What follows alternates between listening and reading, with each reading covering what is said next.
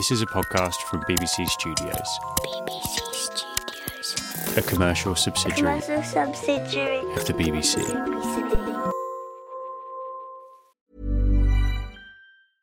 Ryan Reynolds here from Mint Mobile.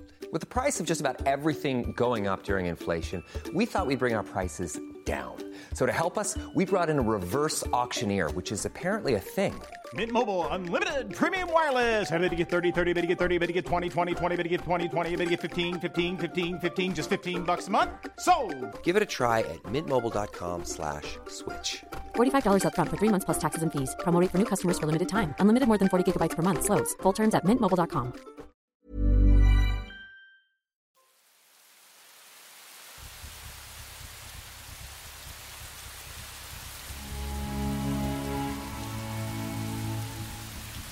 Welcome to the BBC Earth podcast. The podcast that's battening down the hatches and prepping for the storm. Today, it's all about the weather. Good weather, bad weather, weird weather. And our first port of call is the place which has more lightning storms than anywhere else on the planet. It's in Venezuela, in South America, where the Catatumbo River empties into the huge expanse of Lake Maracaibo. The lightning storms there can go on for up to 10 hours, with up to 280 lightning strikes per hour. It's got a Guinness World Record and everything. The lightning rates in there can go up to completely incomprehensible amounts. I've seen storms that had 5 or 6 lightning strikes every second, which is at some point quite hard to watch because your eyes don't really know how to interpret what you're seeing right now. And obviously if that storm is on top of you, you're gonna get completely blasted by rain. 200, 300 liters a square meter in 2 hours maybe. If storms are your thing, then Catatumbo is the place to be. I'm a storm photographer, so this is obviously my dream place, you know. My name is Jonas Piontek. I'm actually a photographer and a storm chaser from Germany. Somebody posted an article about it and I saw it and I was obviously like, oh damn, I need to go to that place. That looks absolutely epic. When I went there for the first time, I didn't really know what to expect, and basically I arrived there and I met that guy. His name is Alan and he's the owner of the camp and he does the tours out there. He told me there's like some sort of spirit in that place, and I'm a German guy, so I'm not really believing in anything spiritual, anything like that. But he told me he experienced it over the time that people that come to Venezuela and want to see the Catatumbo lightning and experience nature and have an eye for it, they're gonna end up seeing something beautiful. That first day, we all went out with a boat. We had a beautiful sunset. We had a rainbow behind the people celebrating. And in the end, in that sunset, those first storms developed. I went with a clear visual of one specific photo I wanted to take, which was a big lightning bolt shooting down the side of a storm, basically through the clear air. And I think I was in the actual place for about 20 minutes until I got that photo, and I was just totally amazed by the fact that I tried to go for this picture in Germany for years and never really had the opportunity to take it, and in there it took me 20 minutes to come up with my dream photo. The thing with storms is you will never really see the same thing twice. Weather is a bit like cooking, because if you change a bit on the recipe, it can change the whole taste of the food. So add a bit of humidity here and you get a storm that has beautiful structures, add a bit of dry air here and you get a storm that produces large hail or severe winds. Storms are often very colorful. The sunlight gets refracted either by hail or by big rain droplets, and that creates some sort of blue, like really, really turquoise blue. And in more extreme cases with bigger hail or really severe winds involved, it even creates like a very, very strong green. You never really know what it would look like before you go, actually. It's a bit of Russian roulette when it comes to weather, to be honest. Sometimes you drive out for thousands of kilometers and you come back empty-handed just because the weather didn't really want to play the game with you that day.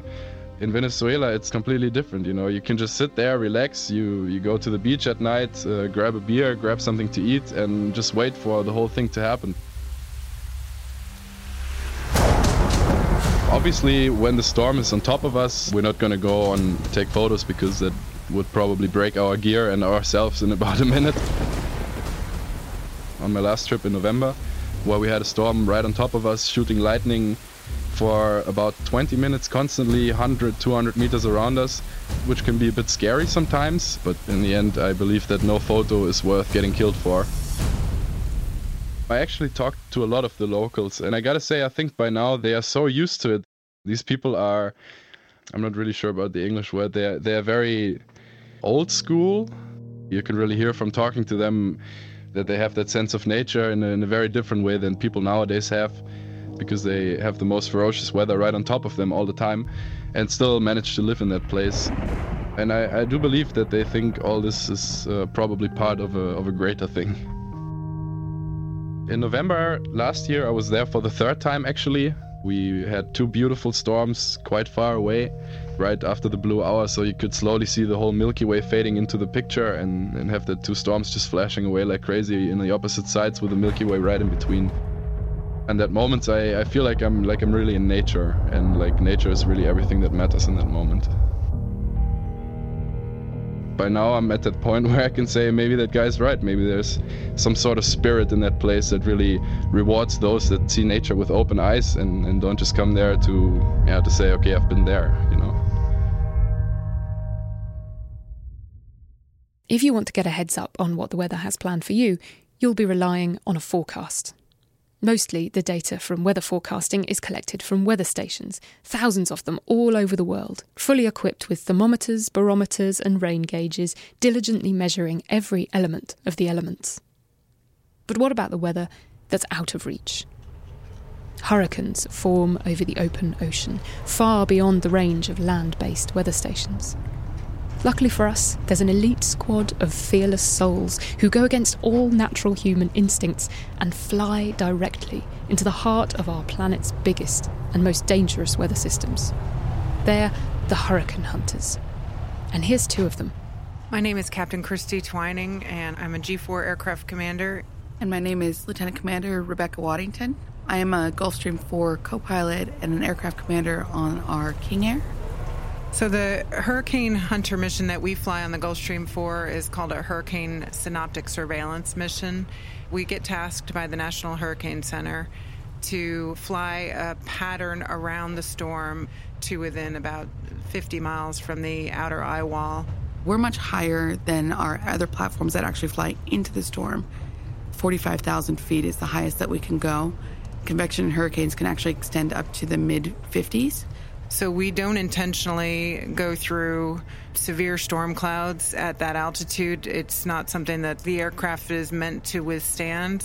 We will certainly get turbulence, thunderstorms. Those can be pretty violent. And anywhere where there's lightning, I don't really like to go through lightning storms. I mean, even though the aircraft is designed to be safe, if it does get struck by lightning, it can do some damage. So we try and take a path around the storm that gives us an out at all times, so we're never pinched in between some of the severe bands of the storm.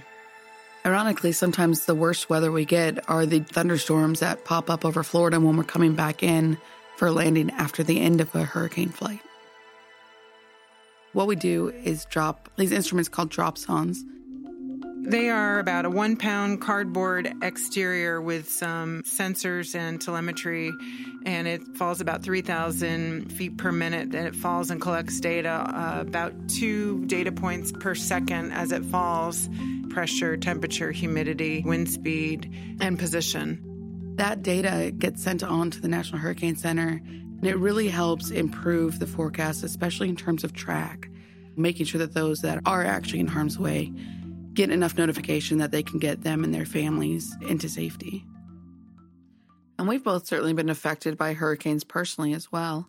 In 2017, we had Hurricane Irma that actually went right over our aircraft operations center. We knew that our homes were in the direct path, and, a lot of people who had young families back on the ground were flying, so they all had to figure out a way to make sure that their families were taken care of and also try to compartmentalize that and be able to fly the mission, because it's an intense mission. But I guess the eerie part of it all was, when we were in the clear looking down and just knowing there was nothing we could do about it.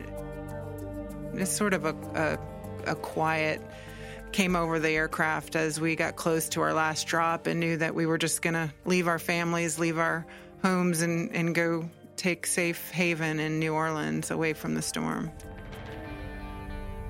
We flew all over Florida following Hurricane Irma to survey the damage, and that was the first confirmation I had that my house that I had just purchased a month prior to that was okay, was when I literally flew over it.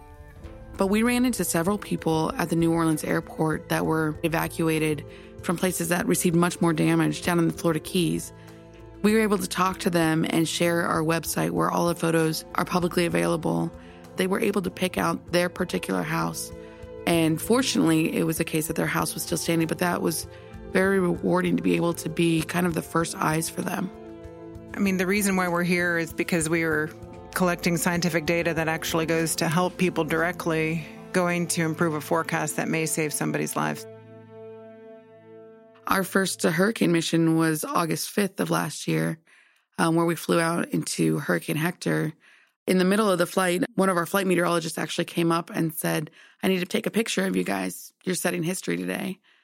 We were the first all-female flight crew to fly a NOAA Hurricane Hunter mission. We kind of thought, oh, that's neat, and then just really went back to what we were doing. Now having Rebecca as a co-pilot has been great. I mean, when it's clear and there's not a cloud in the sky, we can be monitoring our instruments and telling jokes at the same time. And when we're further away from the storm, we're more likely to be in clear air. And that's a really neat view. You can actually look down and see the bands of clouds that haven't really developed vertically yet, but you could see them spiraling in towards the center of the storm. And I think every pilot would agree that we have the best view from any office that you can ask for.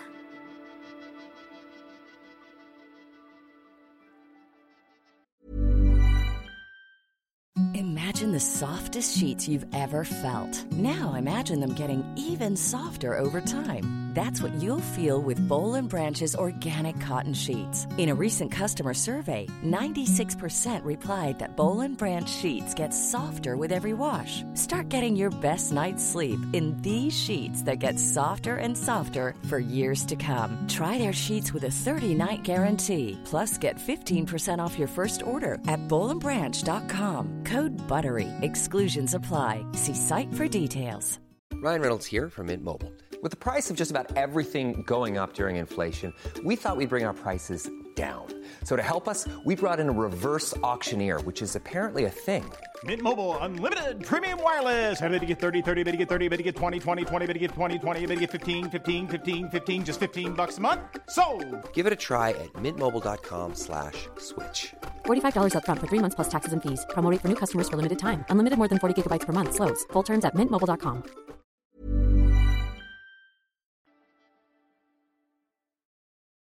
You're listening to the BBC Earth podcast, where this week it's all about the weather. Weather, good or bad, is a permanent feature of life on our planet. But not only our planet.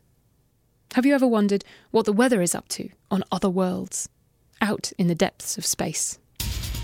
And now for the weather where you are in the solar system. So, starting on the outer edge of the solar system with Uranus and Neptune in for another cold spell, with temperatures dropping to You get particularly cold when you move out to the outer edge of the solar system. So, when you get down to Uranus and Neptune, it's about minus 200 degrees centigrade.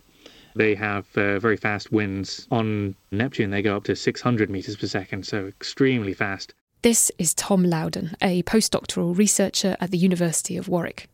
He's a bit like an intergalactic weatherman. It's his job to find out what the atmospheric conditions are like on other planets. Residents of Jupiter are being advised to stay indoors this weekend as the Great Red Spot continues to wreak havoc. Jupiter's famous red spot, which I'm sure everyone has heard of, it's famously large enough that it could swallow the entire Earth. We have got quite good measurements of the wind speed there, so it's about 200 meters per second there. The surface of Venus, and I hope you bought some sun cream as it's hotter than molten lead this morning. Venus is one of the worst places you could go in the solar system.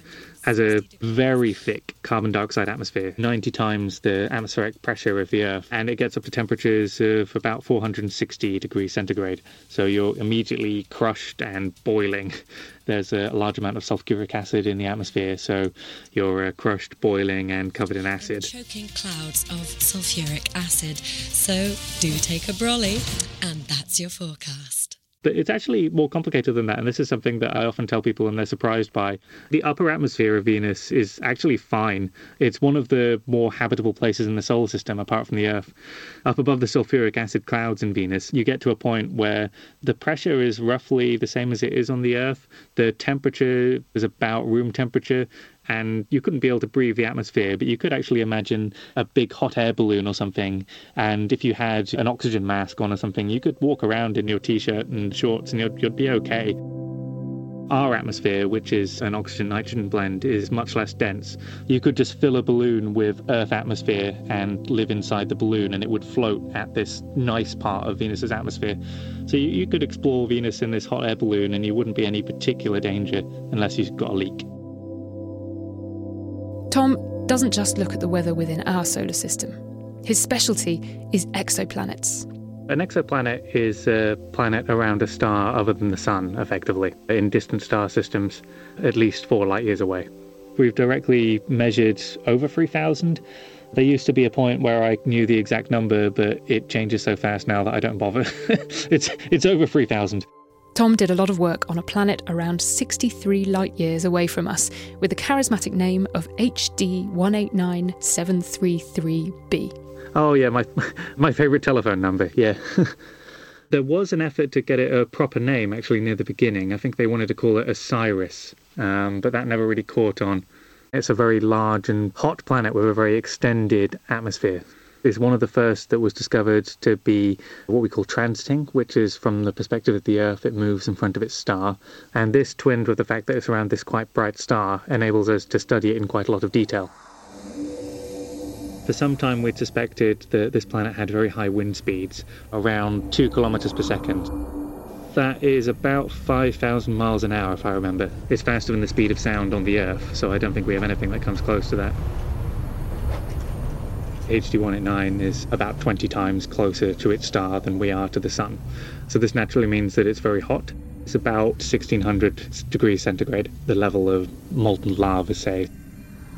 So things that we would consider rocks on our planet would be vaporized into liquid or even gas.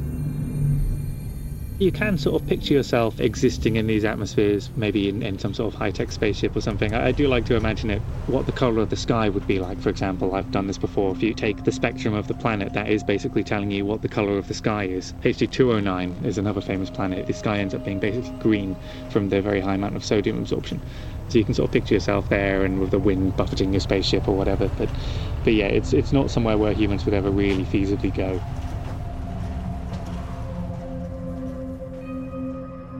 One thing that gets talked about in exoplanets quite a lot is the presence of really exciting sounding and exotic kinds of rain or of clouds, things that we would think of as solids on the Earth. At these temperatures, silicon dioxide, so basically sand, it's also the thing that goes into glass. You could potentially have these clouds of molten glass, effectively. You also get aluminium oxide, in other words, ruby. So you hear about ruby clouds and ruby rain, even clouds of just straight up magnesium silicate, which is just rock. It wouldn't be a glimmering cloud of little sparkling rubies. It wouldn't quite be like that. But it would look very different to anything that we've seen before on the Earth. There is a class of planet that's similar in size and mass to the Earth, so these are rocky planets that could potentially be habitable, orbiting around M-dwarfs. So M-dwarfs are the smallest, coolest, reddest stars that actually are the most common. But whether these things are habitable is another question, because to be close in enough to be warm enough to have liquid water on your surface, you get so close to the star that you become tidally locked. So tidal locking is what's happened to the moon. The moon is locked to the Earth, so we always see the same face of it. This is the same for a lot of exoplanets. So what's really interesting to consider is what is the weather like on a Earth-like planet if it's been tidally locked. So you have a permanent day and a permanent night. So you might be living in some sort of twilight belt around the planet so that you get some sun but not too much.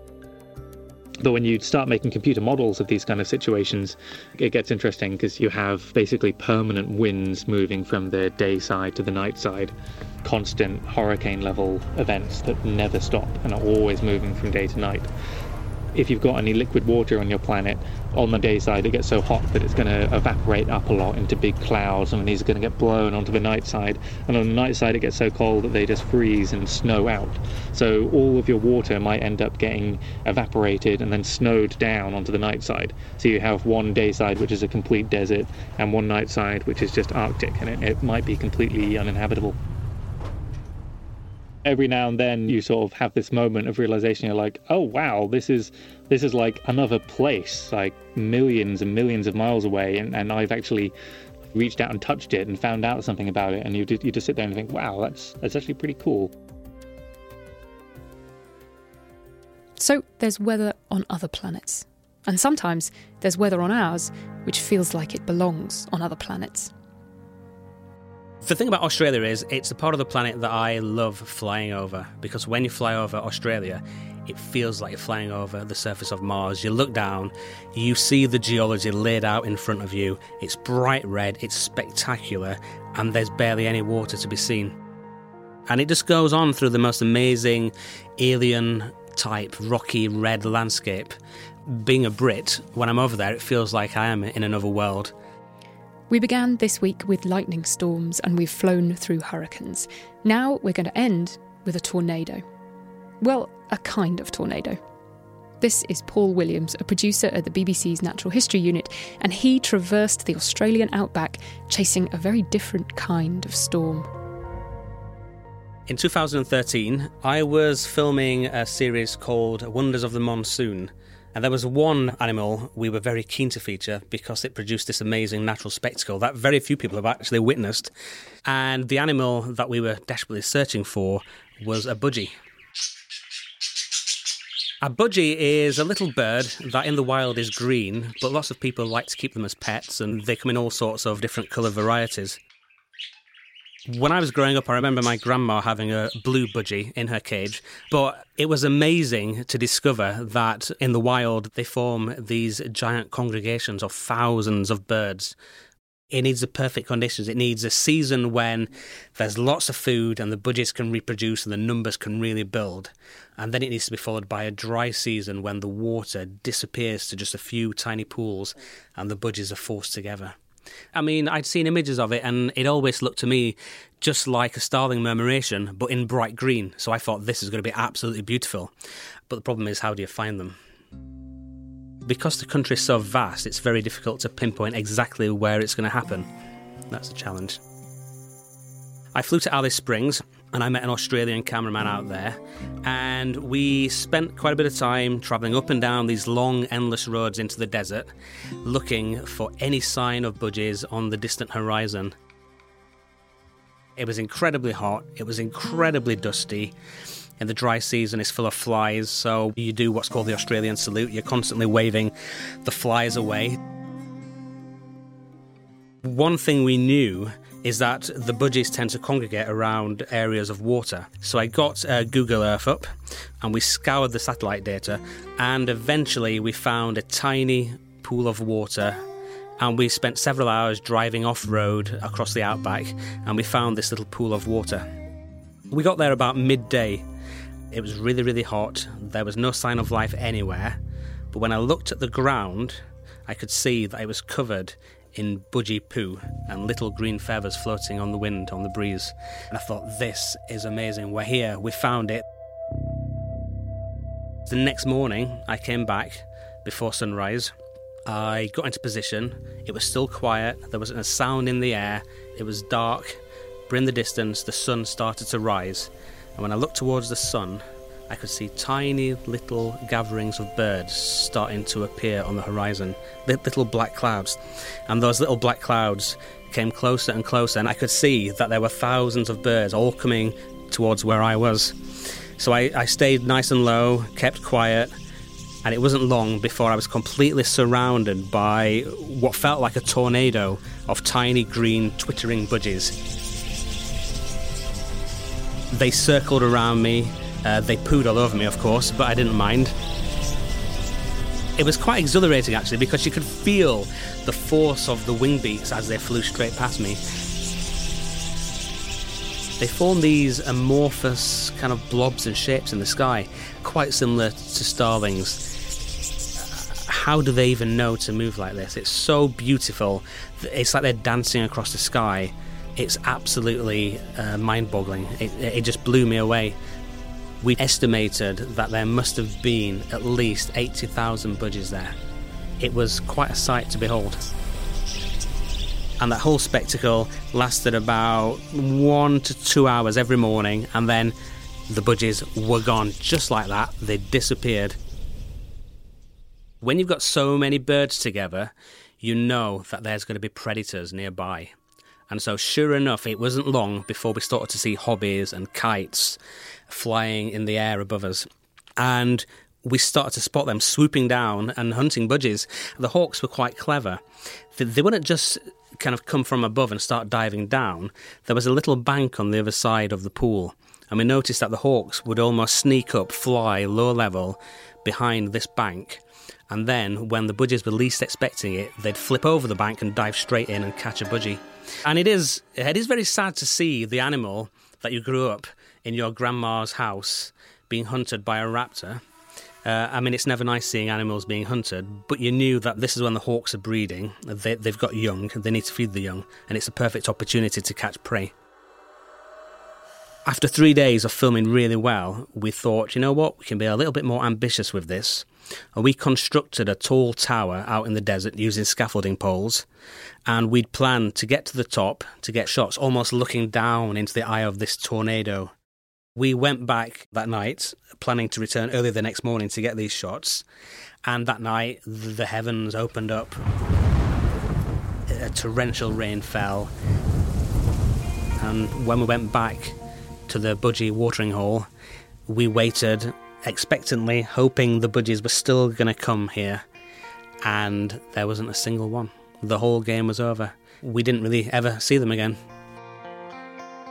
But what was amazing is that we managed to find probably one of the very few places where these budgies gathered, and we had 3 days, 3 mornings with them in order to capture this spectacle. Yeah, it was incredible. In this episode, we've seen a lot of examples of people who actively chase the weather. People who position themselves in the path of lightning, fly themselves into the middle of hurricanes, or lie in the heat of the desert under flurries of budgie droppings. I'd just like to point out that that's really not the only option. Adventures are all very well, but is there anything nicer than being tucked away inside, preferably in bed, while a storm rages outside? Or watching the sun beating down from under the shade of a tree? Weather is a spectacle that we love to watch, but we don't always have to be in it.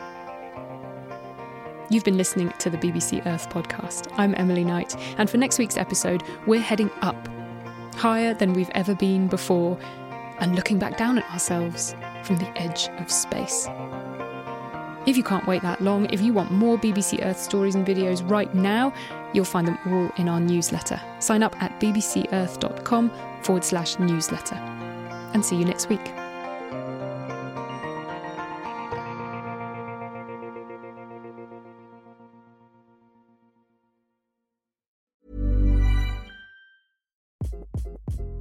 Hi, this is Craig Robinson from Ways to Win, and support for this podcast comes from Invesco QQQ, the official ETF of the NCAA. The future isn't scary. Not realizing its potential, however, could be.